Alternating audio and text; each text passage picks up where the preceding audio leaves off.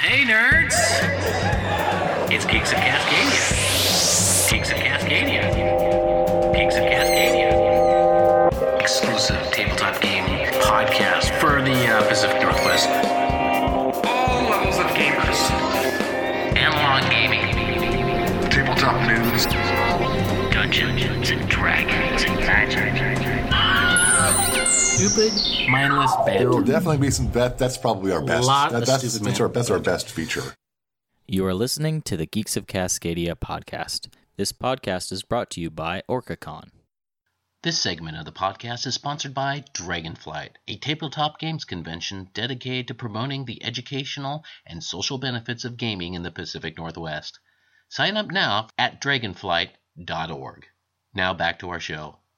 Hey geeks, Blue Samurai here, and I am with Rebeculus And still Paul. and welcome to episode 70. 70. Wow.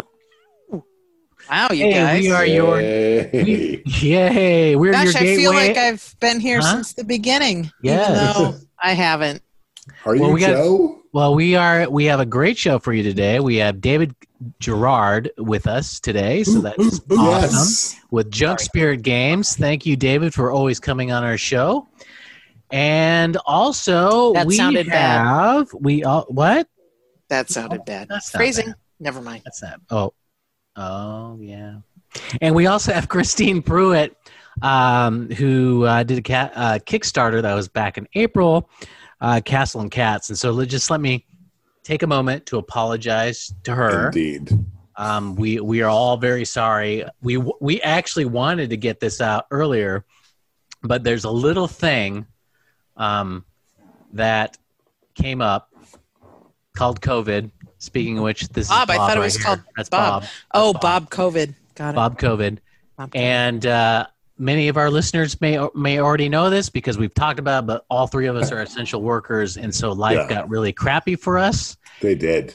And on top of it, because we don't know anything about Zooming or any of that stuff, we just didn't know. We didn't get quite frankly, our stuff together until several months later. So We're old. yes. So I apologize. However, the great thing is I think you can use this opportunity to check out Castles and Cats, and maybe you can order after the fact. I don't know. Pick it up at a game store. I hope you can. Yeah. Anyway, that's We're what all we got going. We're all essential workers. I know Yeah. Paul is. He works in a grocery store. I'm a doctor. What do you do, Blue Samurai? You're a doctor? Do you have a doctorate in doctor of receiving? what? I thought that would just fly by unnoticed. I was hoping. You have a doctorate in grocery? Screw you guys. How does as a doctorate in the military? Yeah, doctorate of military. All right. Yes. I've got a grocery store too.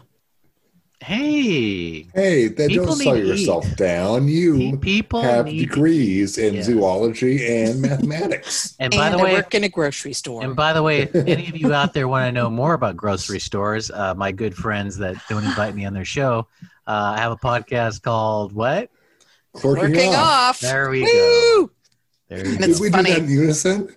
We I actually think did it we in finally unison. did. Finally Yeah. in You unison. did. And that It's podcast called- is much funnier than this one. So, It's called saying. Working Off. so I know that everyone out there wants to listen to what David Gerard has to say, but before we do that, why don't we get into the news? The news. Woo! Con news? On news. Oh, there's got to be so much. Do Well, tell. This is my I favorite need to tell segment. you that OrcaCon is not going to happen in person. OrcaCon is going to be virtual. What does that news- mean, a virtual con? Tell us what that means. We aren't sure yet. We're going to make some things happen. Maybe some panels, maybe some games. On the panels, can anybody who wants to just watch view it? Or can they ask questions? Or how does that work for a panel? I understand how At this would work point, we're for looking games. at having live panels where people can attend virtually and ask questions. is that number limited? Right. I guess it was when it was pre-COVID anyway. So We haven't gotten to that point yet. okay. It's still in development. TBD. And obviously, we can still, some of us can run games. I'm hoping we can run games. I can run a game. Hobbs can run a game. No, sorry, Blue Samurai. That's your name. That's right. Blue Samurai can run a game. There's people who can run games virtually, be it the Forge or whatever. And I mean, these are kind of RPG games. Like, unfortunately, not every game can be run online, right? Well, no. The downside of Bob, I guess. I mean, Yeah. COVID. Sorry. If you're drawing cards, it's That's hard his to last run a name. game. Yeah. That's a bummer. Can't wait till this crap is over. Yes. Yeah. And so there's going to be stuff online. Cool. And if you have booked a room at the Bellevue Hilton, You can still go there. you could. But if it's through our link, you should be getting a notification that, hey, by the way, your room is canceled. If you've done that independent of our link, you'll have to contact the hotel and say, hey, you're not coming. I wonder about these RPGs or whatever. Is there a limit to the people who can? I've never done this before. Is there a limit to the people who can join? Does that vary per game? Is there a limit to Zoom? We have not figured that out yet. I don't We even have to know. get that done. What's the Zoom meeting limit? Can 1,000 people be on one? I think they Zoom meeting? could, but there'll be a terrible RPG game. That would be terrible. Yes. Because you've seen our game, and some people, they get bored waiting for their turn. So they just I like never sit on get their bored. couch and eat popcorn and watch TV. Yeah, they do. That's what they do. Put us And I on love you, mute. Doug. They mute us. Sit back. Jeez. So, any other con news, or that's what you got so far? That's it. Kubla, James, Well, thanks to Bob. Bob kind of screwed the everything wrath of none of these Bob. cons. Are you interested? Kublai Talk Khan. Talk about the wrath of Khan for just a second. Come on, extend your segment just a little bit. That sounded bad phrasing. What The Wrath of Khan? What was your Yeah. favorite part in the Wrath of Khan? For any of you old people. Oh, when they are when Spock decides that Khan can only can only imagine things in 2 dimensions, and they could come at Khan in 3 dimensions. Cool. That's cool. For those of you who don't know, Still Paul is a Trekkie through and through. Oh. Live 100%. live I would long. show you Nanu? I would Wait a show you the plates on my wall. Which is Nanu and which is Live Long? It's Nana's like this. Okay. Well, you're facing that. Oh, okay. Which Okay. is okay. Well, let's It's like a go into scissoring- it's like a tabletop scissoring game news thing. now. Maybe we'll talk about this on our other podcast. The other There you podcast where we go. swear. All right. What's the next sorry. segment? It's tabletop Samurai? game news, man. You do the Kickstarter stuff, That's and I me, that's do me. the other stuff. Yeah. You do the cool stuff that I miss. I do the stuff that just speaks to me. And forgive me, I didn't have a lot of time to prepare today. But on Kickstarter, I saw this game called Votes for Women. So of course, I got right on that. And actually, this game looks really well put together. It is called Votes for Women. It is about women's suffrage, and it is fascinating to me.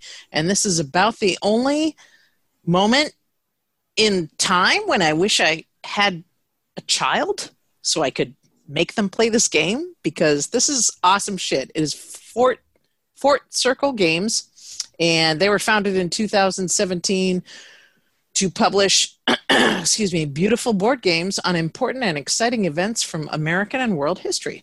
And this one is called Votes for Women. It's about women's suffrage. It's pretty. It's a beautiful game. It basically is a card-playing game that takes you from 1848 in Seneca Falls, New York, when the first Women's Rights Convention declares all women and men, all men and women are created equal, and goes up until, I should know this, 1919 and 1920, when women got the right to vote. And it just sounds neat. It sounds simple and easy to learn. Plus, you are going to learn things when you play this game. No. Hey, I love Rebeculous, that. let's take Yes, sir. a moment. Let's take it, because this game reminds me of a very amazing person, RBG, Oh, dear to my heart. Ruth. Don't make me cry. Ruth Yes. Bader. Wait a minute. Let me get my Ruth Bader action figure. Make it man. show. Wait. Nope. Here we You go. gotta Put it in Hold front on. of you. There you go. There she is. There we There you go. go. The late Very great. sad. The late great Ruth Bader. Great. Yes. That hurts my heart. Yes.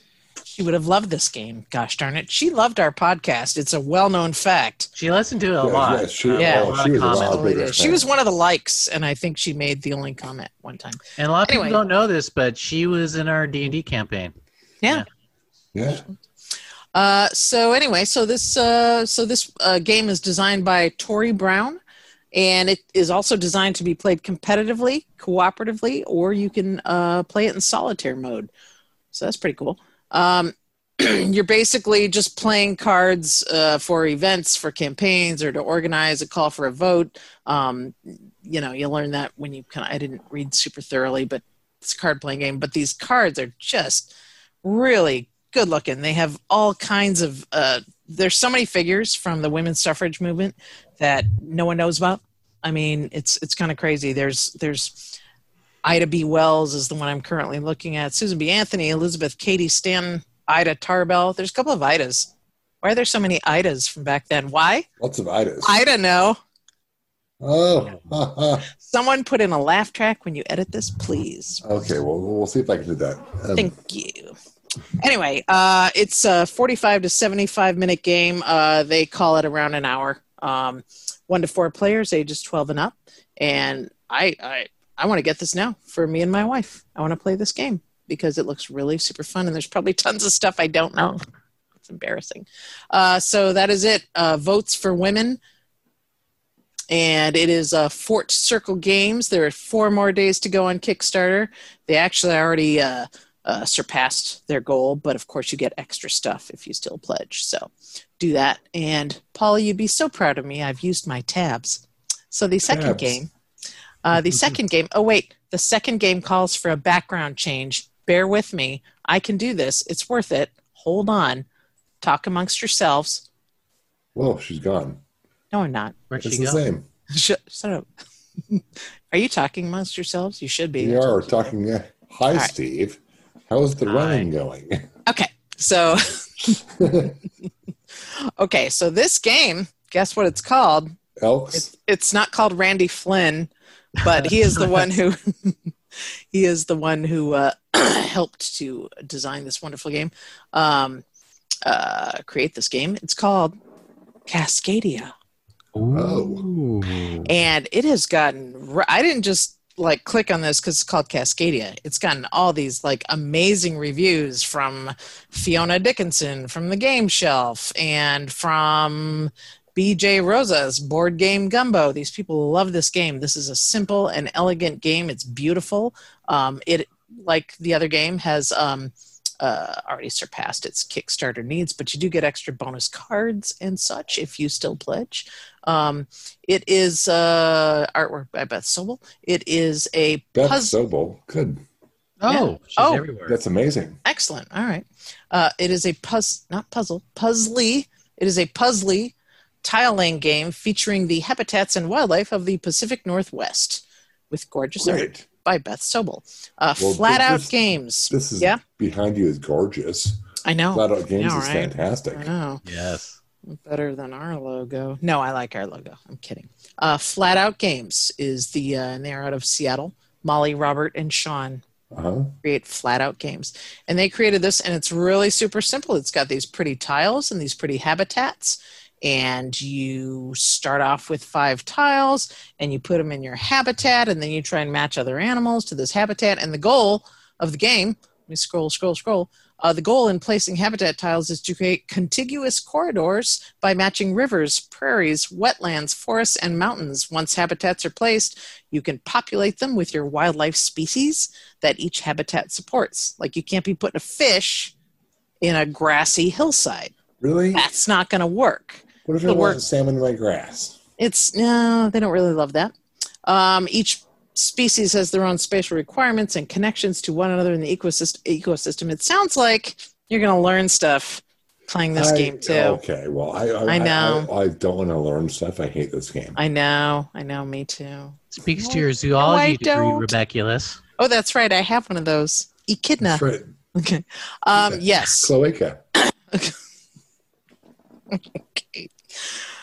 I don't know how to respond to the cloaca comment. So anyway, Cascadia. Beautiful, beautiful game.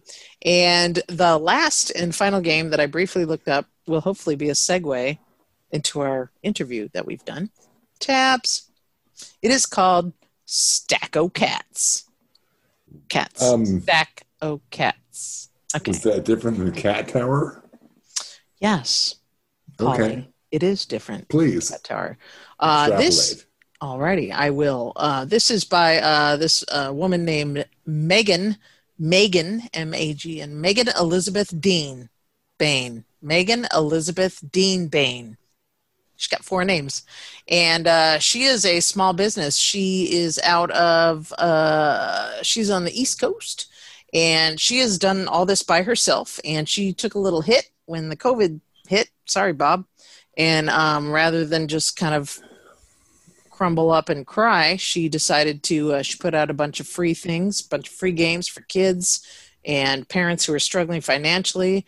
And she gave away over 250 plus, excuse me, crafty, geeky box sets. And she prints all these things out in her home. She prints out the labels, puts them on boxes. She prints out the pieces on her 3D laser CNC laser printer. But it's not, it's, anyway, you have to look her up to see what it is. Her and her partner Trevor have created this game, and it's super simple, and it is a stacking game. It's what it says. It's a stack of cats. It's sort of Jenga-like, but way the hell harder. There are different shapes of these beautiful, beautiful looking cat pieces, and says the tagline is the most fun you'll ever have trying to get cats what you want them to do. Because as you know, a link for pictures. Absolutely. Trying to get cats what you want them to do is not fun. It's not easy. Stack O Cats. It's beautiful. That's it. Megan Elizabeth Dean. And she, she needs some more support. Give her some more support, you guys. She's got just a little bit to go and almost a month to go. So Okay. Cool. There you go. that is my game review. I'm going to keep this pretty background up here for just All a right. bit Nice. Well, longer. thank you, Rebeculus. Look at this buck. This beautiful buck. Very nice. next to me. Nice. Hi. Thank you for all the Kickstarter news. And on the other side, I guess, existing game companies, we got Inner Compass, which is on sale for 25% off right now at AEG Games. So check that out. Do you like political intrigue and corruption? Well, Totally. check out Tammany Hall, or just live our lives that we are living now. Tammany Hall, Take Power, Rule New York from Pandasaurus Games. That seems pretty cool. Portal Games has a Detective Season 1 preview. Clank, have you guys played Clank? I've heard of Clank. I haven't played Clank. Once. Yes, it's pretty cool. It's pretty cool. Well, Clank Adventuring Party is out, and another Clank game called Acquisitions Incorporated Clank is out right now as well. So check that out. If you like Acquisitions Inc. and you like Clank, Money, hey, money, money, money, money. Do we? yes, that's right. Hey, if you like Risk and you like Warhammer 40K, Money, Guess money, what? money, money, money. yes. So Risk Warhammer 40K is available. Hey, Yeah. Paul. Hey, still Paul. Yeah. Why do you keep going like this? Because they want money. Is Yes. that your money grab hand? Is that what you do if you're in the vacuum tube of swirling money on a Yes, exactly. Okay. It's not a boob thing. No, it's not Okay, a I was good just thing. checking. Okay, moving I'm- on. Renegade Game Studios launches Embarcadero. I can't even pronounce that right. Anyway, it came off Kickstarter. Embarcadero, That's it. It was funded in 19 minutes, by the way. Isn't that San amazing? Francisco thing. 19 San Francisco. minutes. You'd know what the Embarcadero was. So I Sorry. never lived there. Gold, head west young man and women and non-binary Thank pals. you. I'm just reading this. Thank you. Everyone's headed out to California to get their hands on some gold, and the town of San Francisco is growing rapidly to handle the Yeehaw! influx. So check it out. Renegade Game Studios puts out some pretty cool stuff. So check that out. Also, we've got the Reckoner Steel Slayer expansion up on Kickstarter. Though I think that might be done by now. No, it's still going on. Do you reckon? I reckon. Thanks. I reckon. There you go. I'll play your game. Simon Post News Zombicide Invaders scenario. So if you like Zombicide and you like zombies, then I don't. check that out. No, I don't either. Hey, do you guys like Civilization? No. Well, I actually love Civilization. I don't allow myself to play Civilization because that's all I would do. Look at my antlers. Have you played Civilization, the board game, though? No. No. Oh, well, that's okay. How long does that take? Eons, that game took a millennia. long time, but if you like Civilization themed type games, then check out Fantasy Flight. It's looking at solo rules for Civilization. Now that's kind of just sad, isn't it? But some people like to play solo, so check it out. There's nothing wrong with playing solo. No, Not all of us have people who want to play games around them all the time. wow, Okay. Are you sharing with us how sad your life is? Z-Man Games looks at the history of pandemic, and Really? of course, if you haven't checked it out or you haven't been to your local game store, you should, because Icewind Dale: Rime of the Frost Maiden is available now at your local game store. So if you like D&D, check that out. I got a copy myself. I got it from my local bookstore. Yes. What's out now? Patronizing. Game store. Yes, it's pretty awesome. I got the alt What cover. is your local game store? Plug. Oh, Games Plus, Lake Stevens, Washington. It's still there? Yeah, Yeah. it's owned by New Peeps. New Peeps. Okay. owns it. Yeah. So you didn't get it from. Talk about Tasha's Cauldron of Everything. Oh yes, that's coming out in November. Because Tasha and everything. Pre-order that at your game store. Yeah. She has hideous the alt laughter. cover. I'm going to do that too. There's Now I like Around the Table. That's why. So that's where I buy my when life becomes normal again, Hey, Tim. and we go there. I buy my beer there. But Yeah. Yeah, I do have to go to Games Plus because it's just down the street for me. I feel like it I is. locally. So, but I'm going to order my book from you, Tim. I'm going to order. Do I'll it. tomorrow. Are you going to get that? Are you guys getting Tasha's? Absolutely. Cauldron of Everything? I am, but Of course. Rebecca, don't read it because I have to run it. I don't read the books. I just get them. I don't read it's things not- unless I have Buy to. the book. Yes. Don't read it because I have to run the puzzles and stuff. I promise I won't. Well, just don't read the puzzle part. Don't read the part that I don't want you to read. Yeah, don't read the puzzle Easy. part. We won't read the puzzle part, but So we're cute. going to review it because we're gonna review it like we did Xanathar's Guide. Oh, so We I have do to. eventually Yes. have to read it. is Yeah, what just you're don't saying. read the puzzle Okay. chapter. All right. Well, I can do that. Paul can read the puzzle chapter. Paul, I feel like you need a nice, sweet creature next to you like Blue Samurai and I have. Look I'm falling have in love with Orca. this buck. got Isn't an he big orca. and beautiful? The orca? Yeah, but you don't Orca? see. Yeah, he's got an orca. You don't seem to. Nice I don't Gen Con. Nice Gen Con shirt, Paul. You Did like you go to that? Gen Con? Yeah, I went to Gen Con 40 or 50, 60, 50. whatever it was. No, I didn't. Awesome. I had a good friend who went there and bought me a shirt. Oh, who was I- that? Did he? Oh, who's that? That Oh, was by a the way. Blue Samurai. Yes. Oh, I have a friend who usually gets shirts for me, but By the way, I offered get one. Paul to go with me to Gen Con, and he did not want to. Yeah, no. That makes me sad. getting a T-shirt from you and traveling with you are two different things. my Traveling Right. with me is the blast, especially friend. Is it? Gen Con. Yes. Speaking of blast, have you smelled his gas?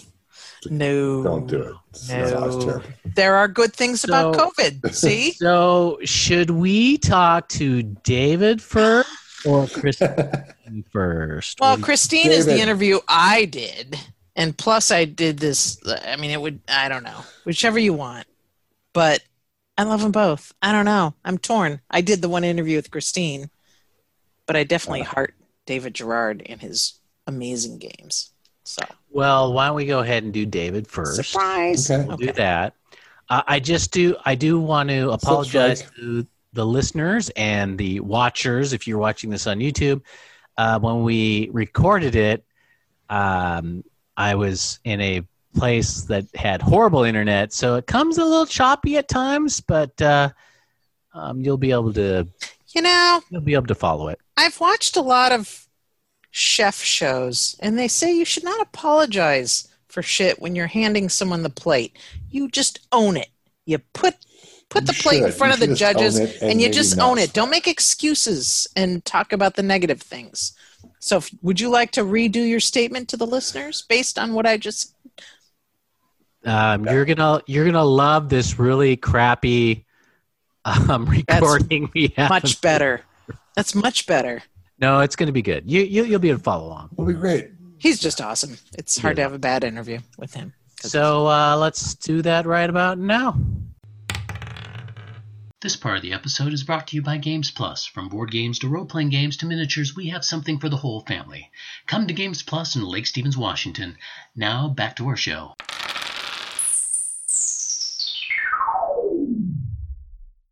Hey, geeks. Welcome back. Guess who we have? We have our reoccurring guest here, David Gerard. David, how's it going, buddy? Yeah. Who's your favorite? I'm the only one who clapped. I love you more than they do. Yeah, that's No. right. There's some physical applause in there too. David's the only one who doesn't say no to us when we ask him to interview, so thank you. Yeah, yeah. No one Where's your talks to me, so dignity, when you guys- David? Where's your you guys- dignity? Come on. Yeah, no one wants to talk to me, so I'm always like starving for anybody to talk to me about anything. You know, I know. Then I was like, "What are we going to talk about? Let's do it. Let's do something." And you're like, "Games." Oh yeah. Okay. Yeah, we can. I can.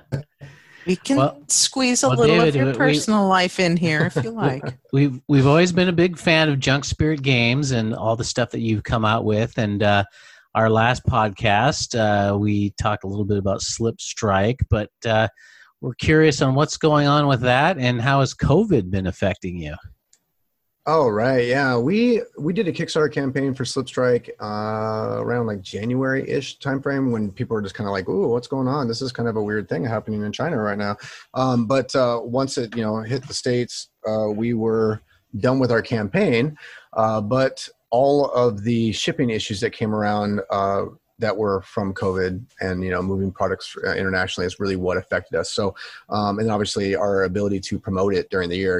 I go to be up from then till now, I would have gone to around 6 to 7 different conventions and just show it off and everything. So haven't been able to do that at all. Haven't been able to talk to or to physically see game store owners, game store managers and whatnot to talk to them about this upcoming game. And that's a thing that I enjoy doing. And I can only obviously do that locally. But the game was supposed to come out, be in my hand around June, July. And I am supposed to be getting it within the next week or so. I did this morning, or was that this morning? Or was that yesterday? Who knows? All the days go together now. Right? It's Yeah. Thursday. Yeah, exactly. It was either today or this morning. I paid the custom fees through custom. So who knows how long that is? It used to be pre-COVID. That was around 7 to 10 days. So for all I know, I could be looking at 3 weeks. I have no idea, but I do have some local game stores that are very excited about getting it in. And, we're going to do some mask related promotions, mask related, what do you call it? Like a game days. But Cool. Big demos. Demos. Yeah, the game. I couldn't. It's how long. That's how long it's been ran a demo. since we've Don't even know done what a demo anything is. anywhere. Yeah, that's right. Yeah. So and good night. And we're just basically getting it there. And so it's been delayed probably about 3 or 4 months.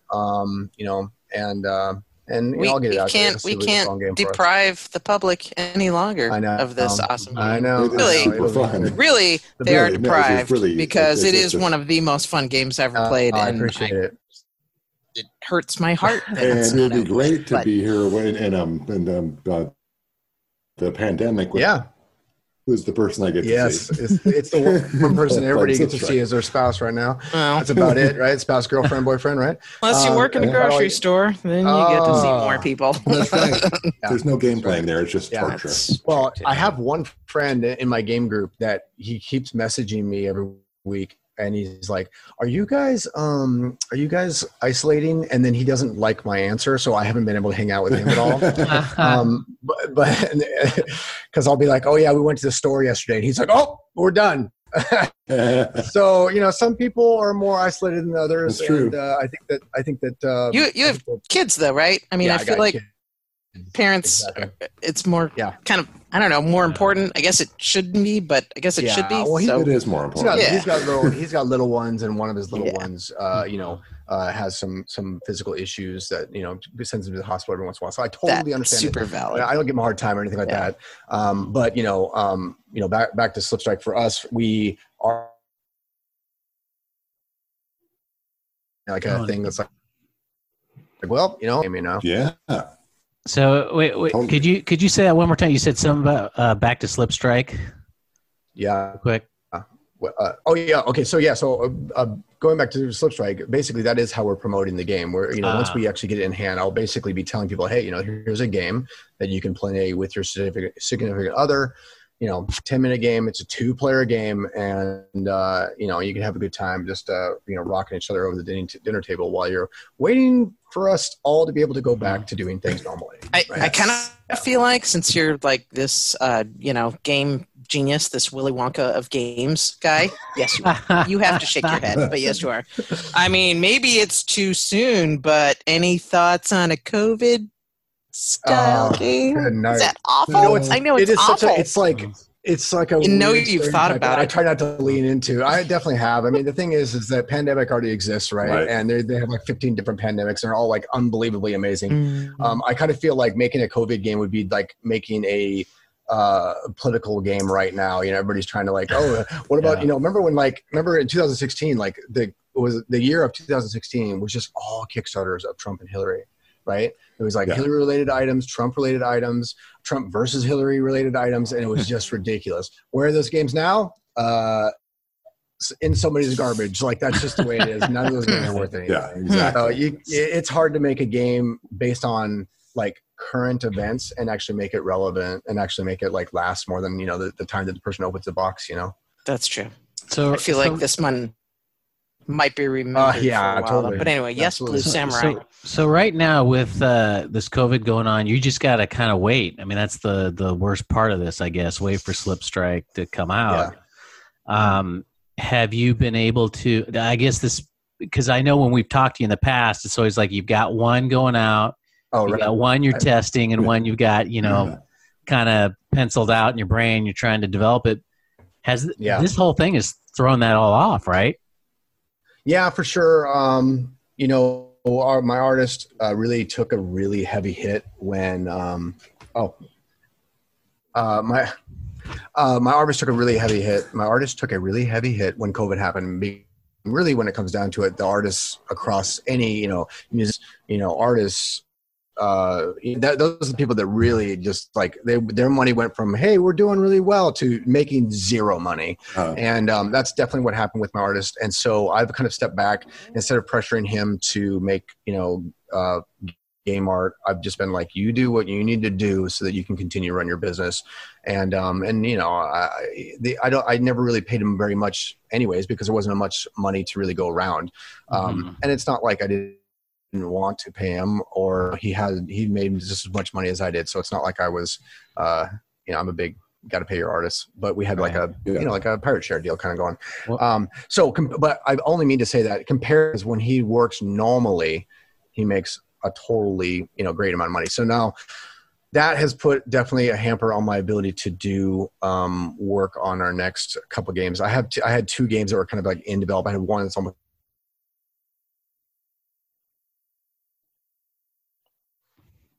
that are 80%. What we're planning on doing is we're planning on like getting Slip Strike out. And there was a slight break there, but you said you had 2 games in development, and then you kind of froze for a second. Yeah, that's what I heard too. Yeah. No, I want to know what they are. I think you did that on purpose, me and Paul David. were like this. Yeah, and then cliffhanger. Meet back on season 2. Hopefully Netflix picks it back up. We had 2 games. I have 2 games that were like that I was working on continually. 2 expansions as well that are about 80% done. And then I've got, of course, the one that it's like sitting in the back of my mind that might come forward someday. So because of my inability to really, interface with the artist, that is really, the other half of the team almost, and then we have another graphic designer. It's just we haven't been able to get to work, to do things like that because everybody's been concentrating on basically getting their families through this weird time, Right. Yeah, so it's happening, but it's just not a massive priority, And just to remind our listeners out there, people think that some game designers are just rich and they live in a mansion. David actually has a job, an actual job so he can pay the bills and give, provide health insurance.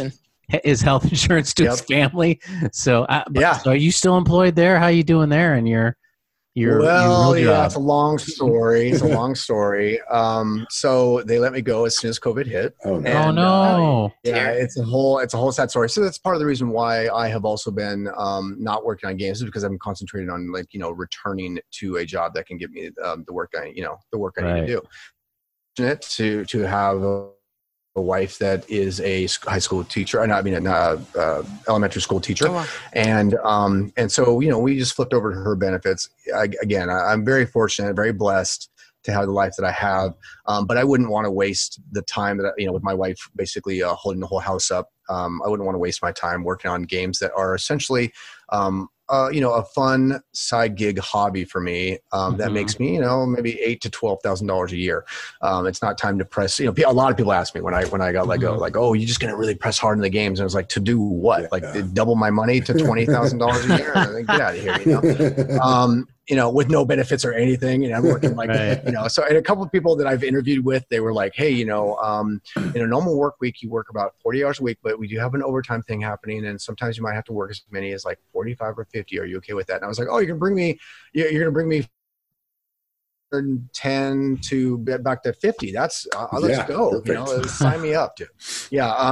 So it's an interesting time right now. I'm not really big. Anybody who knows me really closely knows I'm not a big fan of collecting unemployment, but I am collecting unemployment, which makes me really sad. Yeah, but you're the people it's there for. Yeah. This is the situation. So. Yep. Yeah. So it's okay. I'm trying to get off unemployment as fast as possible. Let me put it that way. So, sure. But I've been working really hard towards that ever since like mid-April, So, right. Yeah. It's a weird thing. I think everybody's in this kind of situation, where so, they're like, if they didn't get fired, they got to figure out what to do either way. So, have you ever thought about working for another gaming company, or is that just do you like the independence of doing your own kind of stuff on the side? Yeah, that's a really good question because I have bounced around about that a lot. One of the funny things in the gaming industry, and I don't know, anybody who's listening to this, they might not. I'm shooting all over the place here, just so let me bring it back. A lot of people don't understand how little people in the gaming industry would get paid from a actual company. So if I were to try to work with Wizards of the Coast, there's so many different game companies in the area. It would not be hard if I pressed on it to try to grab a job. But most of them pay around $35,000 to $40,000 a year for a game design position, and most of it is contract work. Some of them will recognize, oh, hey, you're a somebody and you've done really well for yourself. So let me, we'll upgrade you to kind of a $45,000 job, and it will be a permanent job. Is probably the highest I could probably get. Maybe I could stretch to a 65 if somebody if I tricked them, I don't know. And so a lot of people think that game companies have and it's not because game companies are garbage, that they just don't, there's not that much money around to be able to pay the people that much money, if that much money from a company, that would be about what they could really afford. Sadly, a lot of game people or game industry people kind of use the ability to tell their friends that they work in the game industry as part of their value of what they get from their job. Wow. You know? Right. So, and I always make that joke that like the game industry thinks that value is worth $15,000 to $25,000. So, that's just the way it is. And, you know, somebody who's already kind of made some games and whatnot, that's just not, it's not worth it to me to do it. And I would rather support my family better. Right. And keep doing this side gig. So once I find a job that, you know, that affords me the time, that gives me my weekends back and lets me do what I need to do, then I'll get some stability in that job, and then I'll figure out what I'm going to do next. Might be a couple years, you know, who knows? There's a local chain of grocery stores that's hiring, and Paul and I can. There we go. Don't do it. Don't do Good it. recommendations. Don't do it. Go. Don't do it. Yeah. Don't do it. No, I've got plans. I've got stuff that's going to come to fruition pretty soon. We'll see. It's been a long time coming for me to get to where I'm going. So I have we'll see. a silly little question because I've never really thought about cat. So gaming doesn't, you know, pay that much unless you're, you know, supreme You're one of the Wizard of the 5 Coast making money. Oz guy. Yeah. Is that because people kind of buy the games and then they're done and they play the games? They've already bought them. Like why isn't that? I mean, yeah. Why isn't there more money inside the game industry for the? I mean, especially now with the COVID, like, what are we doing? We're playing games like crazy. Well, we're playing video games like crazy, right? I think that some video game companies are making money, but 98% of the video games that are made make less than $10,000 total. You know, it's too many companies trying to make games, too many people in there, you know, and so then it makes it so that everybody that is a purchaser of games, they might buy 100 different games over time, but there's, you know, any given month there's games being, you know, made. So if we're talking about just board games too, the amount of money to ship products around the world takes a monstrous amount of money out of that system. So we collected almost $150,000, $160,000 from our second campaign, and we spent $48,000 of it on shipping. So that's a third of the money we collected was like spent just moving product around. And so that's, you know, there it is. That you know, if you just bring that scale up, like, oh, we made $1 million. Well, then that means you spent, you know, what is that? 330,000 on shipping. You know, it's still not a lot. And don't forget, you know, you still got to pay the artist, and on top of that, I've seen you at all these conventions. You've been as far as Gen Con, and so that's not cheap. I mean, you don't get a free pass to Gen Con, and you don't get the free hotel rooms and free food. You know? Right. Yeah. You don't? Absolutely. That stuff is like, yeah, exactly. No free food. You just walk into a store and be like, hey, I'm a game designer. I want that. Thank you. Just load them up. Minneapolis. Yeah, exactly. Right. No, you know, those things are, a lot of that is you have to kind of treat it as promotion. Most game conventions will prices enough so that, you know, they're the only ones making money. You know, I'm not trying to trash on them or anything like that. There are a lot of local places that I go to that I make an absolute killing. And when we go to Gen Con, we're one of the few companies that actually does make money at Gen Con. Most lose money when they go because they treat it as marketing. I forgot. Do you go by yourself to Gen Con, or do you bring a crew with you to Gen Con? I'm another way that I'm like super blessed and fortunate in this world is I have a brother-in-law who lives like an hour away from Indianapolis. So I literally like all my stuff for Indianapolis for Gen Con, it's like stored in his garage. It's like it takes up 2 pallets, and then he shows up, and then I bring 1 or 2 guys with me. And now that my daughters are 14 and 12 now, I promised my daughter when she's 14 that we'd go to Gen Con. Of course, she hits 14, and then COVID happens, and we're not going to Gen Con. So. But yeah, she's very excited. She loves being a salesperson on the JSG team, and she has a great time. And the reception that we have very awesome, and the gaming community is so good. It's really easy for me to bring my kids with me and like, you know, have them involved in the entrepreneurship and selling games. You can stay with your brother-in-law's house, right? You don't have to get a hotel. There you go. No way. He's got like 19 kids or something. You know, so, we stay as close as we possibly can, so we can, because we, you know, when you go to a convention like that, you end up working 14, 16-hour days. You need to get out of the convention right into bed immediately, and then right back. So, yeah, yep. Dang. Wow, the life of game creator. I'd Who like to knew? go back. I didn't I'd like to know. go back. It's fun. I'd like to go back to Gen Con one of these days. Yeah, no, That's a lot of people. Gen Con's Collective fun, man. sigh. And the thing Someday. is that for Gen Con they did like a Gen Con online thing. I still have my booth for next That's year, cool. so no matter what, I'll still be there. We'll still be showing off Slipstrike. I doubt we'll have another game to show off. We might have something like in prototype form, but I can't wait to get back either. I just I really enjoy sharing the passion of games with people and just hearing them say things like, oh, when they're about to buy a game, they say things like, oh, I think this would be a good game for my friend XYZ because ABC, and it's fun to have those kind of conversations with people and then recommend games that are not even mine and be like, oh, hey, you should look into Sagrada because this seems like what you're talking to me about. And I just love to talk to people about how much fun that everybody can have together, playing these really silly games. Have you always been like that? Oh, yeah. Since you're a little kid playing when I games was- constantly, recommending Oh, yeah. games, Oh, creating yeah. games? Yeah. Yep. Wow. 18 years old, I opened up a retail game store in town of Snohomish, and I was doing that there. for years. Nice. And Blue Samurai walked in the Oh, door. my He God. was like, "What's up?" Yeah, All right. Brought the governor with me. That's right. Governor only said one thing the whole time. Governor Locke running for governor. Gary That's Locke right. running for governor. Yeah. Wow, that is Shook his hand. that's Yeah. a story. Can you Everybody- expand on that. It's terrible. Yeah. So, but the thing is that I survived for 8 years in this sort of tumultuous time of Magic the Gathering taking off because I was able to make connections with people and recommend them good games and good things they should do. And I've always survived on that, and I'm always good at kind of like understanding who people really are and giving them an unbiased, objective opinion about what they should possibly go after. I mean, I've talked people out of my own games while just because I know that they're not going to have a good time. I know what my games do, and I know if I start to understand who they are, I'll recommend the best. That's cool game they though. can That's possibly good do. salesmanship and not smarmy like buy mine only. Yeah, exactly. That's good. And then people come back to you. Yep. So they're like that awesome guy. Yeah. I just want people to know that I'm honest more than anything else, And so, in a sale, but I don't. It's side gig money, so you're making so little money, you can't really freak out. Yeah. Mhm. So that's the reason why I can't like make board games my full-time thing, because then I would start to freak out when I go to a convention Right. and make a 6x ROI. It's just I would start to freak out, Yeah. and it would make me not happy, and I would not be able to have like genuine conversations with people. Yeah.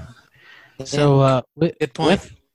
with COVID going on, do you have any advice for people who are getting into game design as a hobby or diving into it? Should they just wait or? I mean, if you had a good job, if you have a job already and you're doing good and you have like 5 to 10 hours a week, that you're able to like throw towards a project, just keep going on the project. Just get it more into a better looking prototype.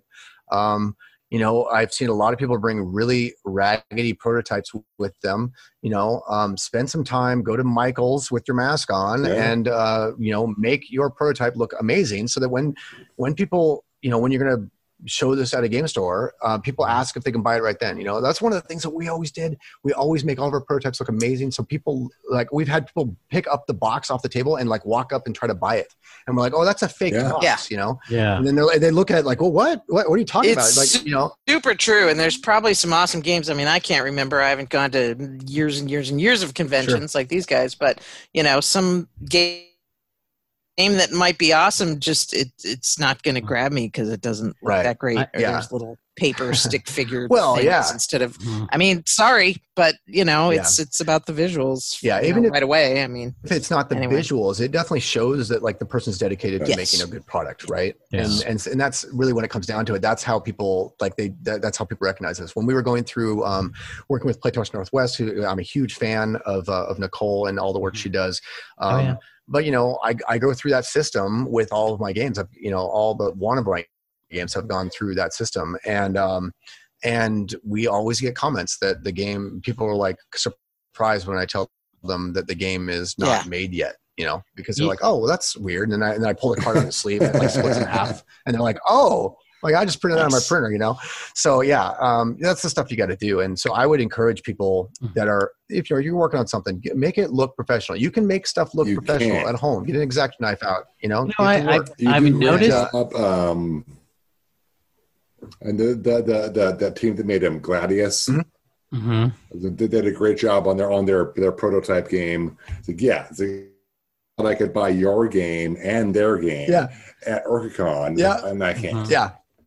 No, totally. Yeah. And when you see it, and they, of course, the Gladius crew, I'm drawing a blank on the names right now. They completely blew it out on Kickstarter. And the reason why was because they brought their super top end prototype with nice art and, and very play tested game, very strong game. And they brought it to all these events and they pulled up people's names because people were willing to buy it at that moment that they played the game because it looked so beautiful. Yeah. Yeah. And really, I would, if I were starting over anew, I would copy what they did. And, we only did this. We only started doing that on our third game, I was actually just going to ask you that. Have all your games, because Slipstrike is a very sexy game. It really is. I cannot. I mean, there's like Battle of the Bards, and I was kind of looking at your website and stuff, and Crows. Oh my gosh, the art is just great. So have you? You've done that with all your games. They've all been looking like they're ready to go when they're in fact just prototypes and you're just introducing them. Yeah, we did that since Crows. So Crows, Battle of Bards, and Slipstrike, we did that with. Junking was, we had black and white, like placeholder art. And then with Body of the Queen, we had really bad demo copies. It was like all black and white text with just nothing. It was bad. And then we were working on a sixth game before coronavirus happened. That was someone else's game. And I was getting that to a level, but we were earlier bringing it out with like some papers and stuff like that. But what we were turning it into a professional looking thing so that people would think they could buy it right now. And we were going through that process right as coronavirus hit. So I have noticed about your games. I know Paul and Rebeculus and I, when we go to different conventions, we've interviewed so many game designers, and the prototype they have is I mean, it looks like crap. I mean, it's like, it's like 3x5 cards, or sometimes that happens. It's not even recognizable. And it's weird because some of the folks in Playtest Northwest, they say, oh no, that's the way you should do it. But it seems to me when you bring out your game and it looks nice, for whatever reason, they're more successful, I think, than the others I've seen. I think when people put up a good product initially, and I know they're going to have to invest a little bit more, probably. Yeah. I think it's just a better deal. Well, is that the advice you would give to game designers? Like put something good out that looks good? Yeah. I think it really matters. Like the question that you should ask really is like how long have you been developing this game? If they say anything over 6 months, I'd probably say like a year, and 6 months to a year, and it still looks like that, then they obviously haven't spent the time to think about the visuals of the product, right? Mm-hmm. If it's something they just threw together within the last 2 or 3 months, then that's what you're looking at. You're looking at something that they're just testing to see if the mechanics of the game actually works correctly with somebody who's completely new to the game, right? And we've definitely been there. And you need to, if you're the game designer, if you're the person who's like, fledgling game designer, fledgling game producer, you need to be able to have that conversation with people and tell people, hey, I just want you to look at this really quick and tell me if this mechanically works. Don't worry about the visuals. I've been working on this thing for like 2 months, and I think this works correctly, but I'm interested to know what you think about just the game mechanics itself. But once you get past that step, and then you're like showing the game off a bunch, and you're going through PlayStation Northwest, and you're like, this is a game we're going to put on Kickstarter. If you start to say those words need to be accompanied by a nice, a superior looking product. Yeah. Okay. So how long have you been? Oh, sorry. Go ahead. I've been at, of course, Dragonflight, Playtest Northwest tables. Yeah. And I've played a number of games that were really fun to play, but looked terrible. And I followed these people, and nothing happens with it. And it's a little frustrating. There was one with different sized barrels that was fun. There's one about lava that I played with lava. Rebecca. Yeah, I was going to bring that up. Lava. I really wanted to play that game, and it didn't get made apparently, Right. because that was like 3 years ago. Yeah. See, now I like that one. I recall that one not being very finished, but it was simple was and not easy to finished at all. It play, was just and we little really pieces of liked paper it. with- So I don't know what the heck happened to Yeah. that one. Super fun. Well, some people just don't have the drive to keep it going. You Yeah. know, it's a weird thing. I had I one get person that. at Gen Con tell me I had a person at Gen Con show up at my booth, and he was like another game designer, and he was like, "Hey, I was just wondering if I could show you my games that I've been working on, and if you'd like to take any of them and publish them." And he showed me like 15 games, and Wow. like they were just like, you know, one pagers. He's like, "Here's this game. This is what you do in it." You know, and they looked okay, and some of them looked like kind of like repeats of others. Like it was like, oh, here's a game where you're like running numbers, and here's another game where you're running colors. And I was like, oh, this is the same game. Who knows? But then I said to him, why are you trying to get me to publish your game, dude? Yeah. Who is like, maybe, you know, like you should just make this game yourself. You're basically what you're doing is, let me make a football analogy for you.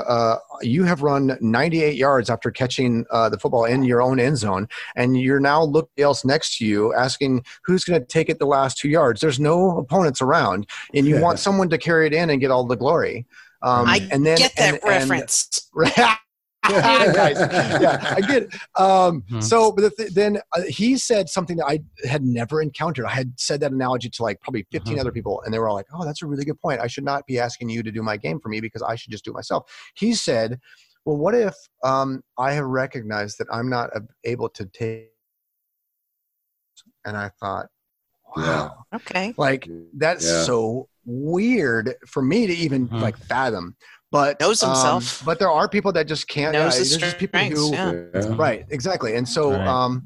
so you know, I had to give him props because I was like, okay, this makes sense now. You know, like I understand. You know, not everybody thinks like me, obviously, and you know, not everybody thinks like everybody else, and that's just the way it is. And so, some people just don't. They love making games. They love to show people games, but they don't necessarily have the drive to keep going with it. And sometimes they'll get lost in the shuffle if they try to, you know, show it to people, show it to publishers and whatnot. And so, you know, it's just the nature of the industry and the nature of humans. Well, and really. you also have a added benefit because you're very charismatic and you speak and clear speaker, and you're very easy to understand. And so when you're up there with your game, like I tend to think, I'm just guessing that you could take maybe a lesser exciting game or lesser developed game and still kind of pump it up and make people interested just because of this is what my how family you says. pitch. You're kind of a natural pitch man there. Yeah, my family says that all the time. They make fun of me all the time. They lots of jokes about selling ice to Alaskans and, you know, whatnot in my house. So, yeah, you know, I think that just comes from gaming from a really young age. I think that I've always been very fortunate to be in the gaming community here and there. And, you know, as much as people outside the gaming community will try to act like we're all social introverts because we play board games with each other, the reality is that playing board games actually makes people more social and makes you make better connections with people. True that. And yeah, it does. and yeah, so I mean, I've met a lot of gamers. The only gamers that I have really met that really can't sell their own game are new gamers that have made a new game because they just haven't been around enough. Yeah. But people that have been around as long as I have, they do just as well as I do. So yeah. Okay, so you know, my suggestion of a COVID-related game was perhaps not that great. Yeah. However, Yeah. just think about it. I'm just planting a seed in your brain. Geeks of Cascadia Ridiculous game. wants 20%. Geeks of Cascadia board game. Think about there you it. go. When this whole thing Yeah, there you started, I stopped by around the table and I bought a Pandemic. Yeah. And I brought it home. Yep. Why would you buy And that then, game right like now? a day, and then this is like in February. Okay, well, And like a day later, it was like, this isn't funny. This isn't fun. Right. This is terrible. I don't want to play this damn game. did you burn it now? It's in my Is it- closet. Okay. Yeah. So- Yeah. I don't want David, to play this game. David, I always want to ask you when you do your game design and all that, how long do you spend on mechanics typically? So I always start with what I want the end user to feel, and then I build that way. So with Battle of the Bards, for example, you know, which is a game with of dice and you roll tons of dice, and there's a lot of dice mitigation, and you're using that in it with a deck builder combined. So I essentially wrote the words, I want to roll tons of dice, and I wrote the words, I want it to be a deck builder, and I wrote it out that I wanted. So as I started to develop the game, if anything got off those lines, if it didn't like hit those markers, then I would just get rid of it. And I had a bunch of things. I had a whole item system. I had a whole I had a whole like ally system that was like really cool. And it was like, is this fun though? Like, it's not, I'm not having a good time rolling a bunch of dice. I'm just like I'm moving these cards around, and it wasn't what I wanted to do. And so once I got it maybe took me about 3 months to get the mechanics into a spot where I was like starting to get to the, in the lane that I wanted to be in. And then I started showing the game, and I told people when I was demoing to them, I said, you tell me if this statement is true. Do you feel, you feel like every turn is a puzzle? And once I was getting consistently people saying, yep, I knew those were my mechanics. And then I just started, iterating off of that. So I kind of like, you have like this broad view, and then you bring it down to a point.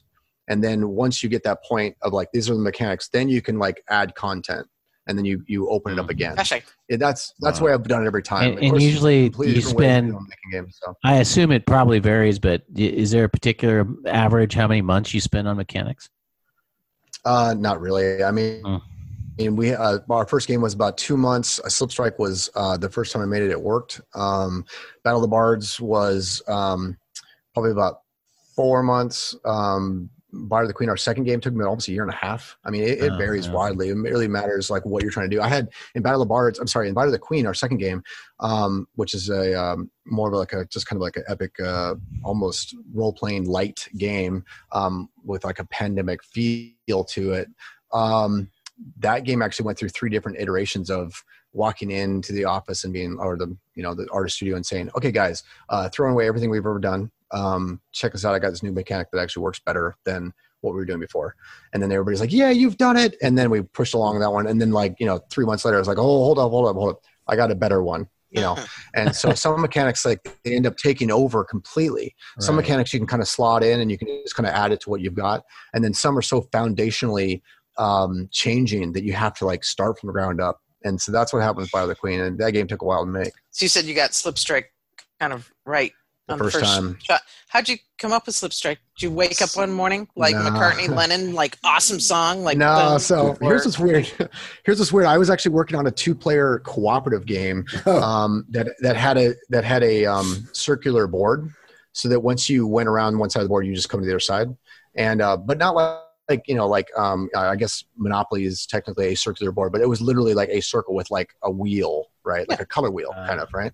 But like there was only 8 pieces, so you would just kind of, and then so I started to think about other ways to use that wheel mechanic because I hadn't really seen it. And the presentation of a circular board that's modular, that's like built all at once, I haven't really seen that a lot of that. So I was kind of playing around with those kind of ideas, and I had come up with this idea of a rock paper scissors like striking game, where you basically you're basically trying to strike your opponent and not be where they're striking. And then in my head, I kind of was like, well, how many locations should there be? And then there was 6. And then at one point I just pulled out one of the points, and I was like, what if there were 5? And then I was like, oh, it gets a lot more chaotic. And then it starts to, the game actually awards aggression, which is a big deal for me on this one. And I wanted to like stop people from like just turtling up and doing this weird thing. I wanted people to get out there and just like actually, just fight it up. And so I was bored at a convention with one of my guys. We were in Vegas. We went to, was that Vegas or Reno? We did a convention that I think was in Vegas. So it was either Vegas or Reno. And we were just there, just kind of hanging out. And it was after hours. It was like they closed at 5, the convention. And I was like, what's this? And of course, neither one of us are the people that would do anything in Vegas other than watch a Cirque du Soleil or something. So we were like completely bored out of our minds. And so I was like, well, let me grab it. So I took a piece of paper, ripped it up, and I put them in sleeves. And I was like, let's just try this thing out, see what happens. And then we played it, and like halfway through, my buddy was like, this is ridiculously good. And then I pulled a couple that I had talked to earlier in the day and I said, can I show you something? That whole conversation I was having, I don't know if this is good or not. And this is just like a bunch of numbers that I've handwritten, but I want you to tell me if this mechanically works. And then they played it and they were like, yep, it works exactly as intended. So yeah, I was really lucky with that one. It's super fun. It's like, oh, I'm going to kill this person this right. time. Yeah. Yeah, I know. And then it's got a little like checkers / chess to it. It totally where you're like, I'm positive this is going to work. And then when you put cards over, you're like, oh, oops, So there's a lot of that kind of gameplay in it, and it's so funny to see it in such a small, compact package. I was actually really surprised at the response we've been getting from it. So I'm excited to get it out. I love the like once you're offensive and then you're on the defense and then you like think you've done this awesome thing and then you're sitting duck. Simple and elegant, yes. Which is what you just what like you, want. David. Oh, so simple and nice. elegant. Yeah, so nice. Yeah. You think David, maybe you got that down so fast because you've been doing this for a while, and then maybe you've got it. Maybe you've reached that level of experience that as a game designer, you just know you can put the stuff together. Yeah, I would love to think that's true, except the other two games that we're working on are taking me just as long as everything else. So I think that Slip Strike was just kind of a really fortunate pairing of mechanics that just kind of happened to work together, and I kept it so tight and small. Right. We were working on some other small games, but they got too big. Battle of Bards was supposed to be a small game, and it just like and then it just became a medium-sized game. And I got that from you. I bought that directly from you. Oh, hey, thanks. Did he sign it? Did he sign the copy? No, he was there, and his daughter was there. It was at PAX, I believe. That's where I got it. Yep. And my son was there. My son goes, "Hey, can we get this game?" So that's why I got it. Awesome. Yeah, it's cool.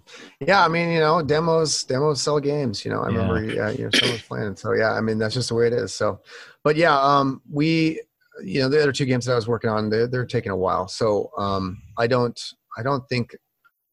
that, just being around the industry as long as I have and being in the gaming community, I just kind of get a good sense of like what people really want to see in games, and I have to make a decision about what kinds of gamers I'm going to be making, have a good time with each one of my games. So each one of my games is kind of like very different from each other, so that no matter who you are, I've got something for you. Wow. Everybody's very different. So sounds like you don't even have a game like the Geeks of Cascadia game. Sounds like that needs to happen. Yeah, there you go. I need a specific game to sell to three specific people.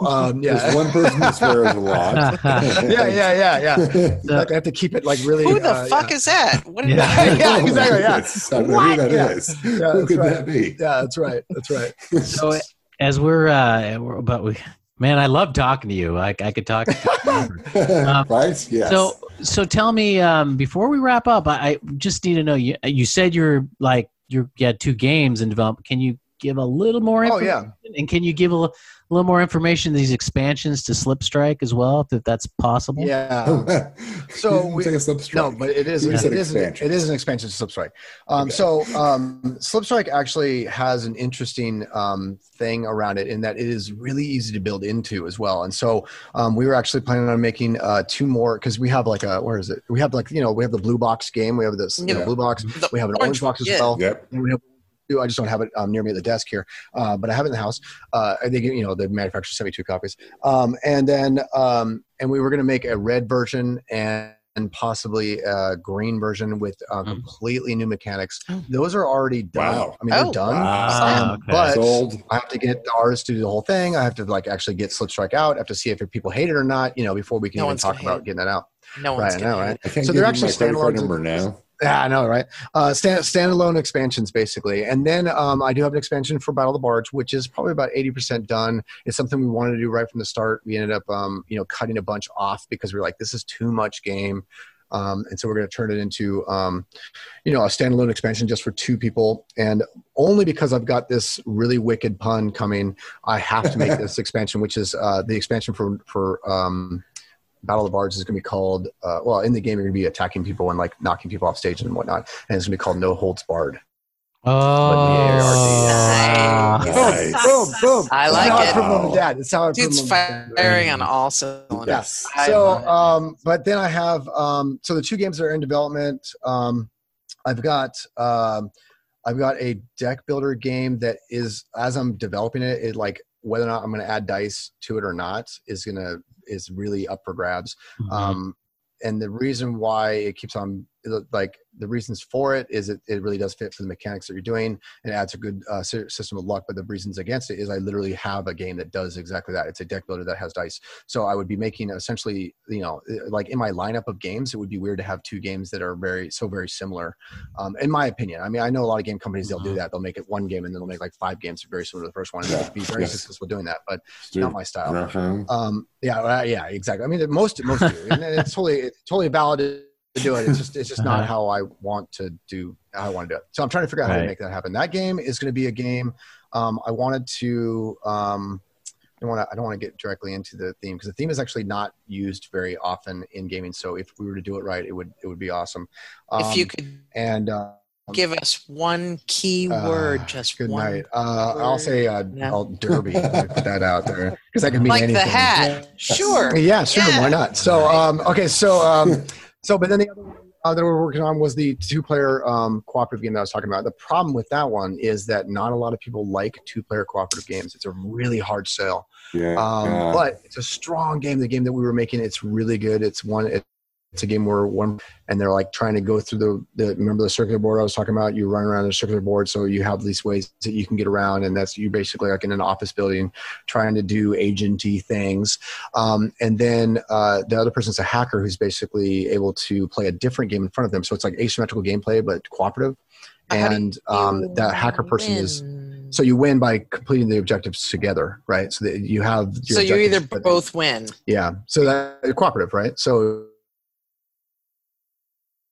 Yep, exactly. And so the hacker is basically the hacker's like unlocking doors for them. The hacker's like disabling guards and things like that by not pushing closing doors that they can't get into.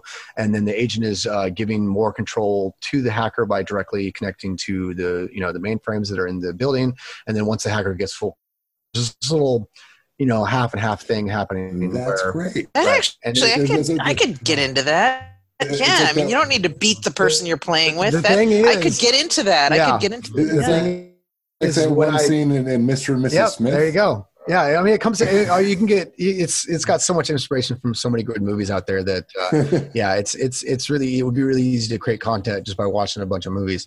But the problem is that when I say 2-player game, when we were advertising it before I made Slipstrike, couples couples that are gamers, they don't really want to play cooperative games as much as I thought they would. Some do, but most of them like to stomp on each other, which is exactly why I do too. Exactly. I do too. Yeah. But that sounds intriguing. It's a good change of pace, right? And that's why I'm hoping to. I mean, are there a lot of 2-player cooperative games out there? I think you said there aren't. There really isn't.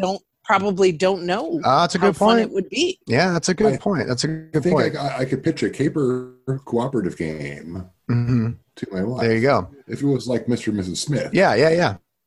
That's absolutely. So call it that. No, yeah, no problem. Paul and his wife will buy it. They're not going to want any money for that. Yeah. I'll make negative money because of the rights of the movie. Yeah, no problem. I love you. I love your games and love Battle of the Bard. And you were gonna say you love him. I do love him. Okay, I admit it. I'm okay. Yeah, I'm okay with my sexuality. I love this man. Yeah. That's no problem. Yeah. I got no problem with that. All right. No, it's great. It's all the. Profess my okay. love All right. today. Just want to make sure. Well, it's just that you put all this work into it, and then you gotta. I got to ask you this: how do you figure out the price point? Because all your games are reasonably priced, and right. That's a great question. And then how do you figure that out? Well, very simply, most manufacturers, the whatever, you got to figure out what they're going to charge, right? You're going to you do a lot of pre-work before you go into a Kickstarter, before you even start talking to people about things. And I can tell you right now, only because I just have a bunch of experience in this, like if I were to make a game, or if I were to point at a game, I'd say, oh, I bet that game costs X to make. And I'd probably be accurate within, 10 to 15%. But, when you're new, when you're absolutely new, you just got to send your little prototype out, or not prototype, but you send the details of what your prototype would be to a bunch of manufacturers, and you get a bunch of quotes back. And so then they'll tell you, oh, this game's going to cost $3.50 to make, or, whatever. And then you say, okay, what's the minimum order, and blah, blah, blah, blah. And then you usually figure about $1 to $1.50 to ship it to yourself. So if a $3.50 game that means it's actually going to cost $5. And then that cost is what they call the landed cost. And then you multiply that number times 5, and that should be your number. That should be your manufacturer's retail price. So $25 in that case. So Slip Strike, we were getting in around $4 shipped to my house, right? Mm-hmm. So that means the game's $20. And so, and that's where we're at. Worth it. That's what we've done for everybody, right? So, and all of our games are like that. Some companies are able to command a little bit higher number, only because instead of ordering, 1,500 to 2,500 copies, they're ordering 10,000, and then they can get instead of 5x, they're looking at 8x or 9x, and that's where the advantage of having a actual game company come into play. You clearly don't seem like a greedy man, but I'll tell you this right now.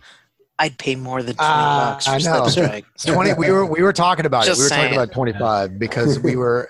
There's a lot of $25 games that don't pack in as much as we pack in, even into Slip Strike. Slip Strike's so simple. Right. We kind of based our price point on the other game that's small that we think is really big in this space, which is Love Letter, and so Love Letter is a $20 game. Well, I think they have a $15 version now that doesn't have the bag, but it's a $20 game. And it's a solid $20 game, and that size box, right? This size box is like the $20. Well, and it's also box, a great, and so $20 is kind of like the new $5 from what exactly. So it's kind of like 20. Yeah. It's like 20. It's a piece of cake. Yeah, I always call that the accidental purchase, like the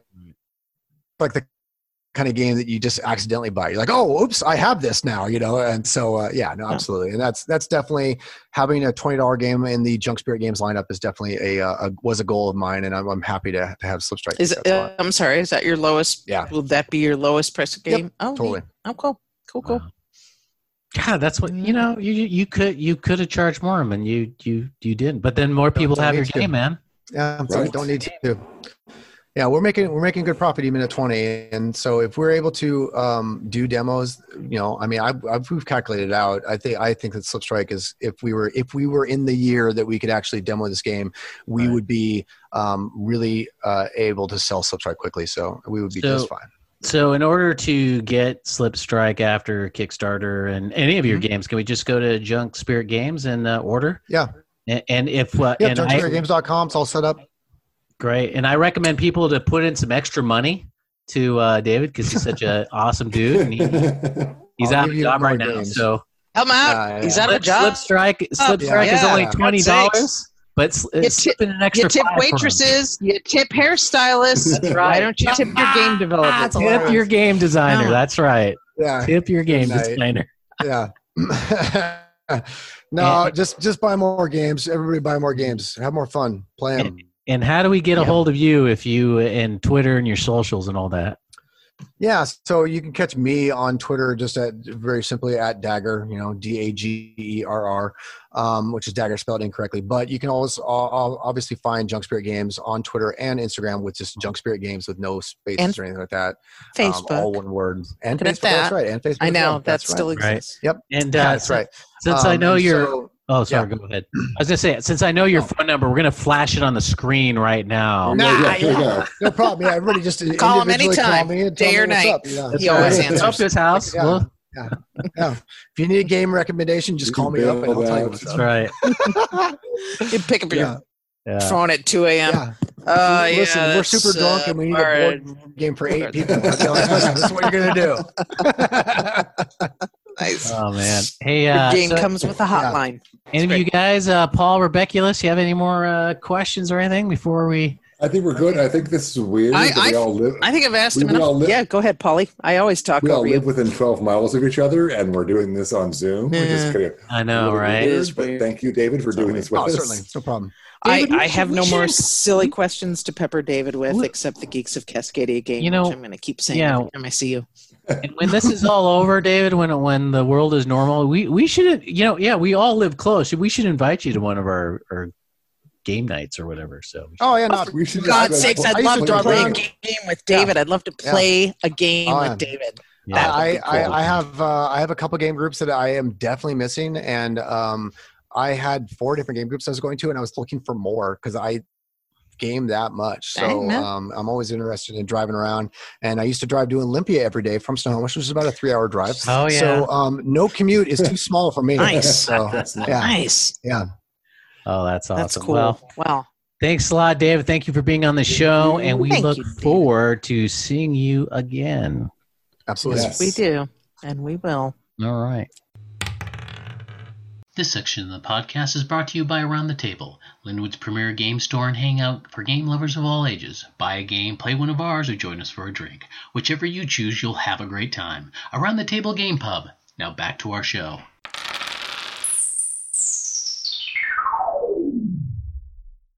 God, I love talking to David Gerard. He is the best. He is. Yes. Yes. I heart him also. I cannot wait to play Super Strike. Oh my God, if it weren't for this freaking COVID, we'd be playing it already. Yeah, he's like, any day now. Ugh. I have a new game room, which you can't see behind me. Oh, it looks like it's a little turquoise with whales all over it. Is Mhm. that your game room? I could make that go away. And, That's neat. Show, No, show that's you your my new game game room. Yeah, show the people your game room because you have cool stuff on your walls. Background. Do you guys have any David Gerard games? I've got I do. the Bard. I got the Battle of the Bards. That's one I got.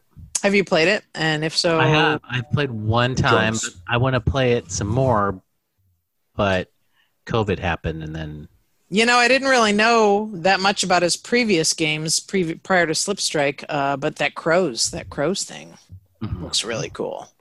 I want to grab that. Hey, look, here is a little window into Still Paul's life. Little Freshly window, painted it's room, like- very nice colors. You no, can't it really looks see it looks like a hotel room. Move your computer to show the viewers your awesome I wall don't have art. my lights off, so you can a see little- my no, just my show- Star Wars plates. Oh, wow. Nice. And Very nice Star Wars command. Oh, you have a lot of them. Star You have a lot Trek of them. plates. Very nice. Do you eat off those plates for You should. meals? Do you grab them and put lasagna and No, stuff we on do them? not. You get lasagna on top of Captain Kirk and then eat until you can see the picture at the bottom of the plate. Yeah. You know, Until I can see William Shatner's face. That's so how I Paul, do it. you're the only person I know that collects those plates. I don't really collect them, but this kind of happened to me. Okay, But I like Extrapolate. them a lot. I think they're cool. I like Yeah. them. they're cool. I like. They're They cool. wouldn't be as cool if you only had one or two, but since you have many, it looks good. Oh yeah. It looks good. Congratulations on your new room. Thank you. I keep wanting to say man cave, viewers, but apparently It's Paul's a game against. room because I'm inclusive. He's woke, yo. Really? Maybe I am. But Yeah, you're I kind of try. woke. The fact that you kind of just sneered at that means you're definitely woke. I You're still try. woke. Yes, you're an honorary girl. Come on, man. You know. You even corrected. Wait, What? did you originally call it man cave? No, you did not. I did He not. never. His wife was calling it a man cave. Oh, and that's right. And then he was corrected against her. that. That's Yeah. right. He corrected Yes. her on it. Yeah. Okay. Wasn't that nifty? What do you know? Oh, and Hey, I don't know if the viewers far. can see this. Here, let me scoot. That's- It's not. Oh, Oh oh my Oh, no! gosh. I'm getting eaten by mind player. Oh, it's creepy. Creepy. Oh, hey Paul, that's the guy that evaporated your Yeah. your Yes. bard. Thank Oh, you yes. for bringing that up. Still Paul had a really cute little character named Bruno. Great. He was so cute. And Bruno he's was dead. great. Bruno's powder now. Bruno powder. Oh, he was so great.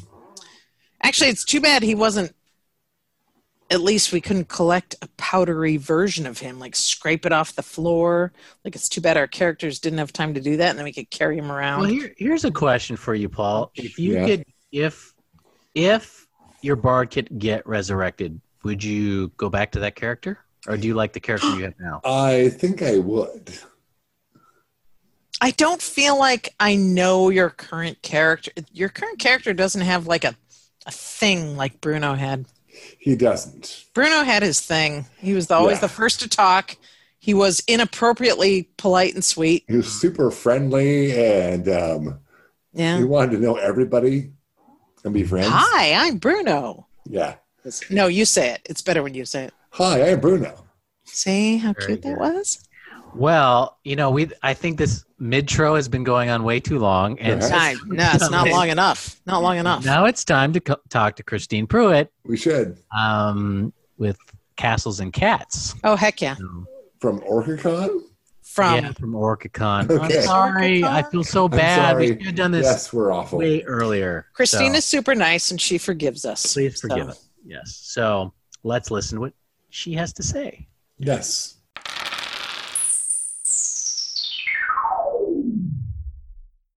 Hey nerds, we are here with Castles and Cats creator Christine Pruitt. Thank you for being with us, Christine. Hi, Christine. Hi. Before we even start the Castles and Cats thing, can you just show your shoes for a second? This gal loves cats. She is the creator of Castles and Cats. She wears cat shoes. Can you tell us about your game and how you created it, why, everything about your Okay, game? so We'll be Start from the flashing I'll beginning. start pictures with here. what is Castles and Cats. So Castles and Cats is like a stepping stone RPG for really young kids, so like preschool, early elementary, and basically it's to get younger kids interested in playing role-playing games in the future. Oh, cool. I mainly created it because I have very young children and I love Dungeons and Dragons so much, and I could not wait for them to play it. So I was like, I'm going to create my own RPG that you can play now. Nice. How is it? I don't say dumbed down. How is it Um, for, so kids? How did you I make think it the for little most kids? important aspect that actually helps keep the kids interested in playing is the quick combat. Because Dungeons and Dragons can be, like, combat can be very drawn out and long. I think I've spent 5 to 6 Yes. hours on Yes, some it can. encounters. Oh, yeah. Especially when Kids you aren't have going to sit for that long. when you have really dumb players. It can be really long. Yeah. Especially first-time players, they need to, like, look up all their spells. And I'm like, just roll your dice. Are little kids super excited? to have Oh, these they love spells it. and They love things it. like that? I have a lot of. I already have like a little mini fan club and stuff. It's very cute. sure. But yeah, so quick combat, I think, and like very visual components that are very hands-on. So instead of having a character sheet, I do have character sheets available for the game for like the older kids.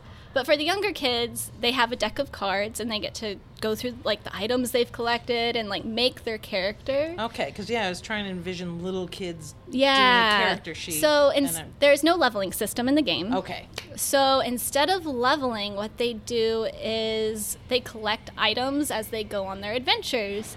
And over time, they just collect a bunch of items and they can rearrange items if they're going to like specific locations or if they can use more powerful items as they level up, kind of. Do you see kids? I don't know. Do you see improvement or just awesomeness watching them make these decisions and watching them maybe not be so shy if they're shy, or do you know? Oh yeah, for sure. When I first started playing with my first playtesting group, compared to now, the changes they've made in just how they role play is so incredible. So at first they're very much into the combat. The combat's very easy to get. It's very fun. It's very quick. So they would almost attack everything that they saw. And now when we do a dungeon, they'll go through the rooms and they'll say, I want to do a detect check, or I want to try to talk to the mouse that's sitting in the corner of the room. And they'll just try a bunch of different things before they're not as quick to attack. That must be how it works. I just started D&D a couple of years ago, and I just barbarian attack rage, and now it's just like maybe I want spells, maybe I want to see this. Are all the characters cats? No, actually, so Where the cats come in? The cats come in Adventure 3. So right now I have 3 adventures out. And the third adventure is where the players get to the cat kingdom and meet the cats. And it was actually really cool. When I was doing my Kickstarter, I had a contest where people would send me pictures of their cats, and I drew names, and those are the cats that make up the cat kingdom. Nice. And there's about 15 cats that I took from real life cats that I illustrated into the game. That's awesome. So how do you simplify the rules? You said it's a little simpler. There's no character so that sheets. people There's can, cards. Yeah, there's cards, but- and how do you do that? Yeah. What makes it simpler? So is there a DM and you're there is a okay. game master. It's usually the parent or like an adult. So let me tell you the backstory behind Okay. Yeah, yeah. the system.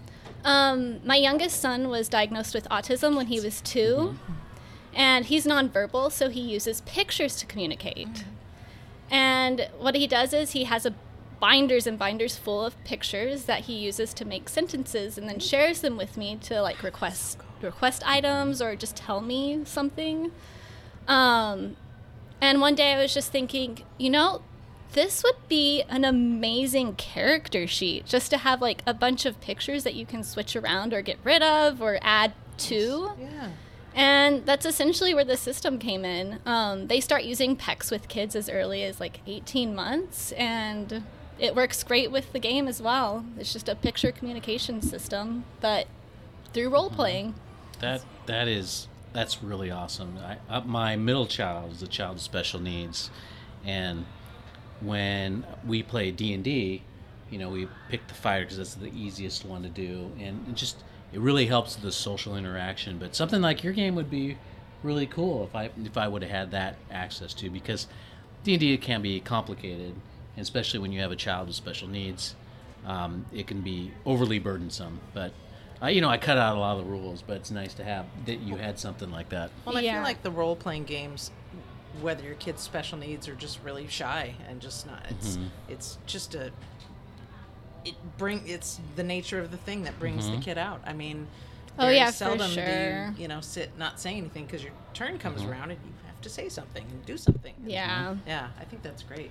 When we play, it's really helped all the kids, I think, communication, not only with me as an adult, but with each other. Like, they have to collaborate to solve these puzzles and these adventures. How long is an average adventure, or are So- they continuing? Like you can.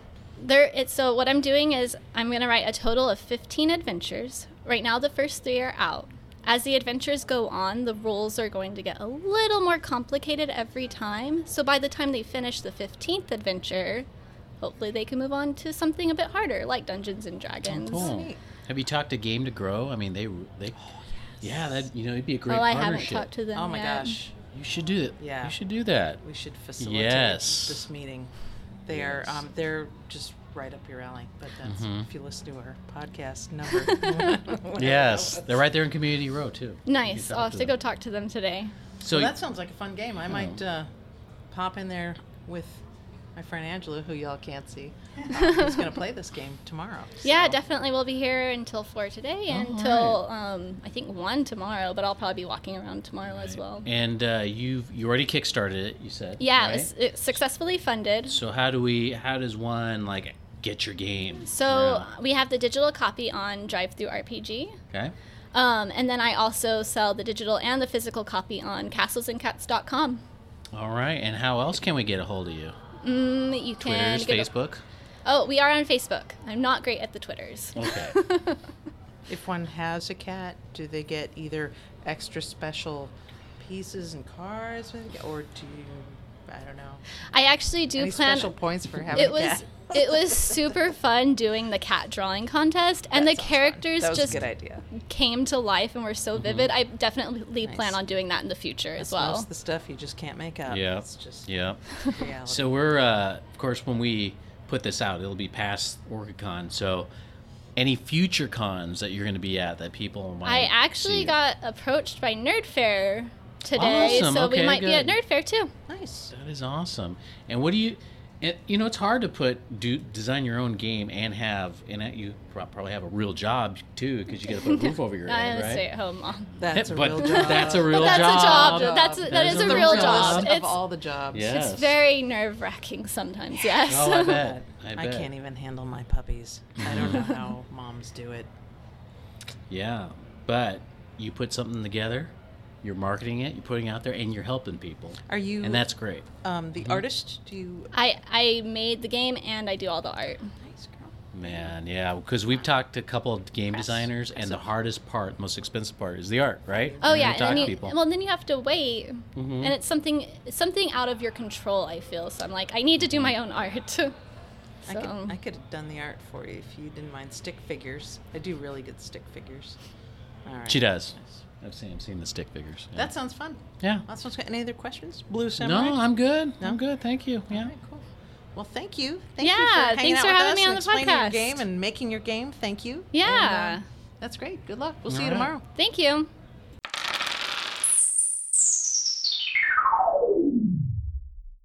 Oh my gosh, that was fun. Did you guys like that? I had fun interviewing her. Thank you for letting me be the main interviewee. That was fun. That was great. That was fun. She's great, You and did a that- great job. Game sounded totes adorbs, and I want to get it. Totally.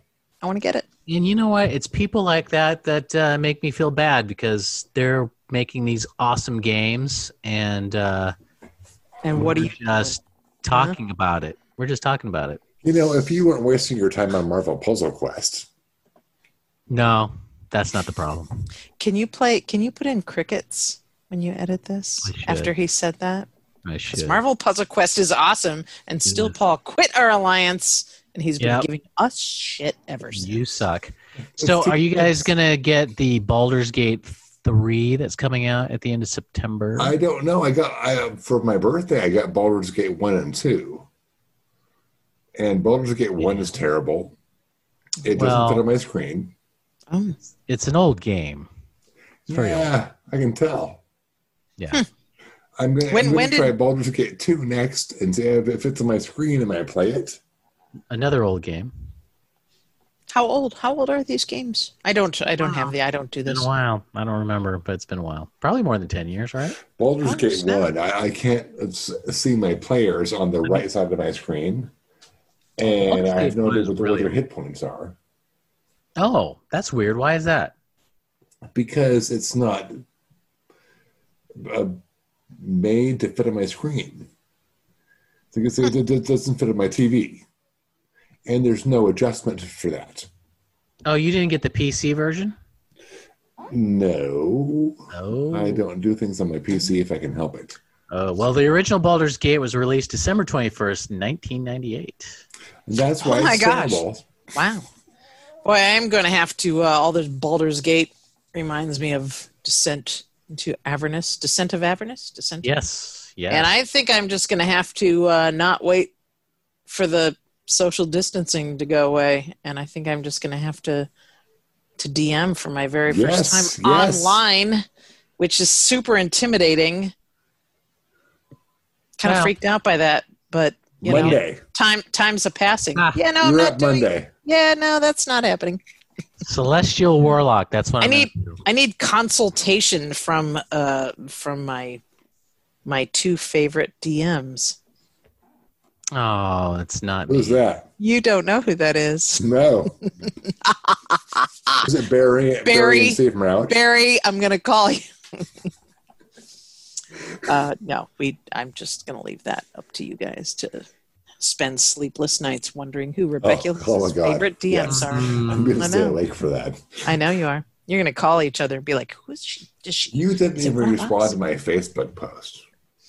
10 years Oh. ago, you said you couldn't be my friend because you were unsure because I don't like pumpkin things. And I reposted that. I'm not your friend. Hmm. Wait, what? On Facebook? You reposted? Didn't you see the cute Look- little picture of us today that I sent? I saw that, but go ahead and look at Facebook. Look at Facebook. God, I hate looking at Facebook. Speaking of Facebook, we have our own Facebook You page, do. Oh, we do. Cascadia. And we also have email, geeksofcascadia@gmail.com. And I believe we have other ways to getting a hold of us. You can Tweetums? you can post a photo and make us see you on Instagram with it at Geeks of Cascadia. And there's also Do we a tweet? phone number, which I we don't tweet? know. We Just do yet. tweet. We do Okay. tweet. At Geeks of Cascadia, or hashtag, Let whatever. me look that up. Geeks of real quick. Cascadia. Or you can call Still Paul at home, and here's the phone number. Hang on. Give me a second here to look this up. I'm just going to look up your phone number and tell everyone right now. Don't do that. Okay. 666 555. That's the Brady By Bunch. the way, phone Rebecculus, number. I was very impressed that you'd brought up an NPC from the campaign of mine that you play in. So, very impressed. So, Did I? I try to use your guys' backstory. Yeah, you brought up Jessica Wishring. Anyway. Oh, well.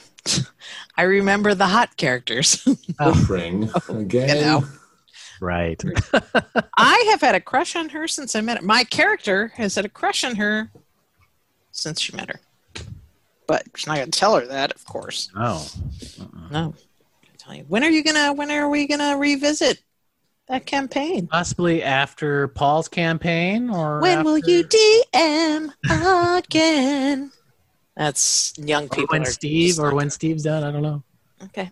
And I was Steve's done thinking that we with- should do it Thursday, but then Kitty. like apparently our friends don't want to. They got some other game going on Thursdays. Oh yeah, that's Thursdays, the more important yeah. game with the more important people that I That's guess are right. more fun to play More with. important people that play on Thursdays. Yes. That's fine. All right. You got the number, Paul? No, I know, Paul. don't we're have the waiting. number. What's the number? Well, you know, I can't It's okay. find it. It's okay because what you can do is you can flash I the can put number it on the screen later on. afterward. Yes. Yes, afterwards. Don't So- encourage Paul to flash.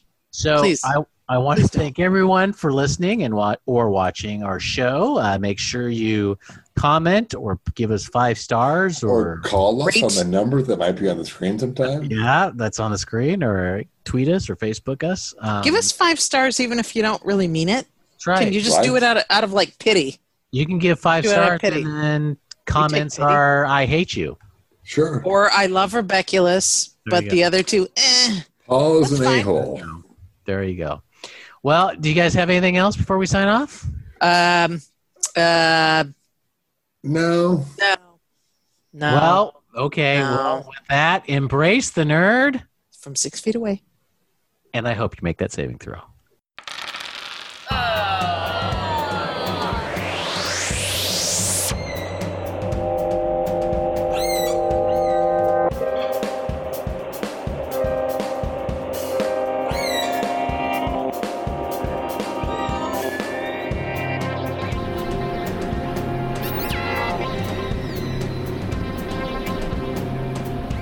You have been listening to the Geeks of Cascadia podcast.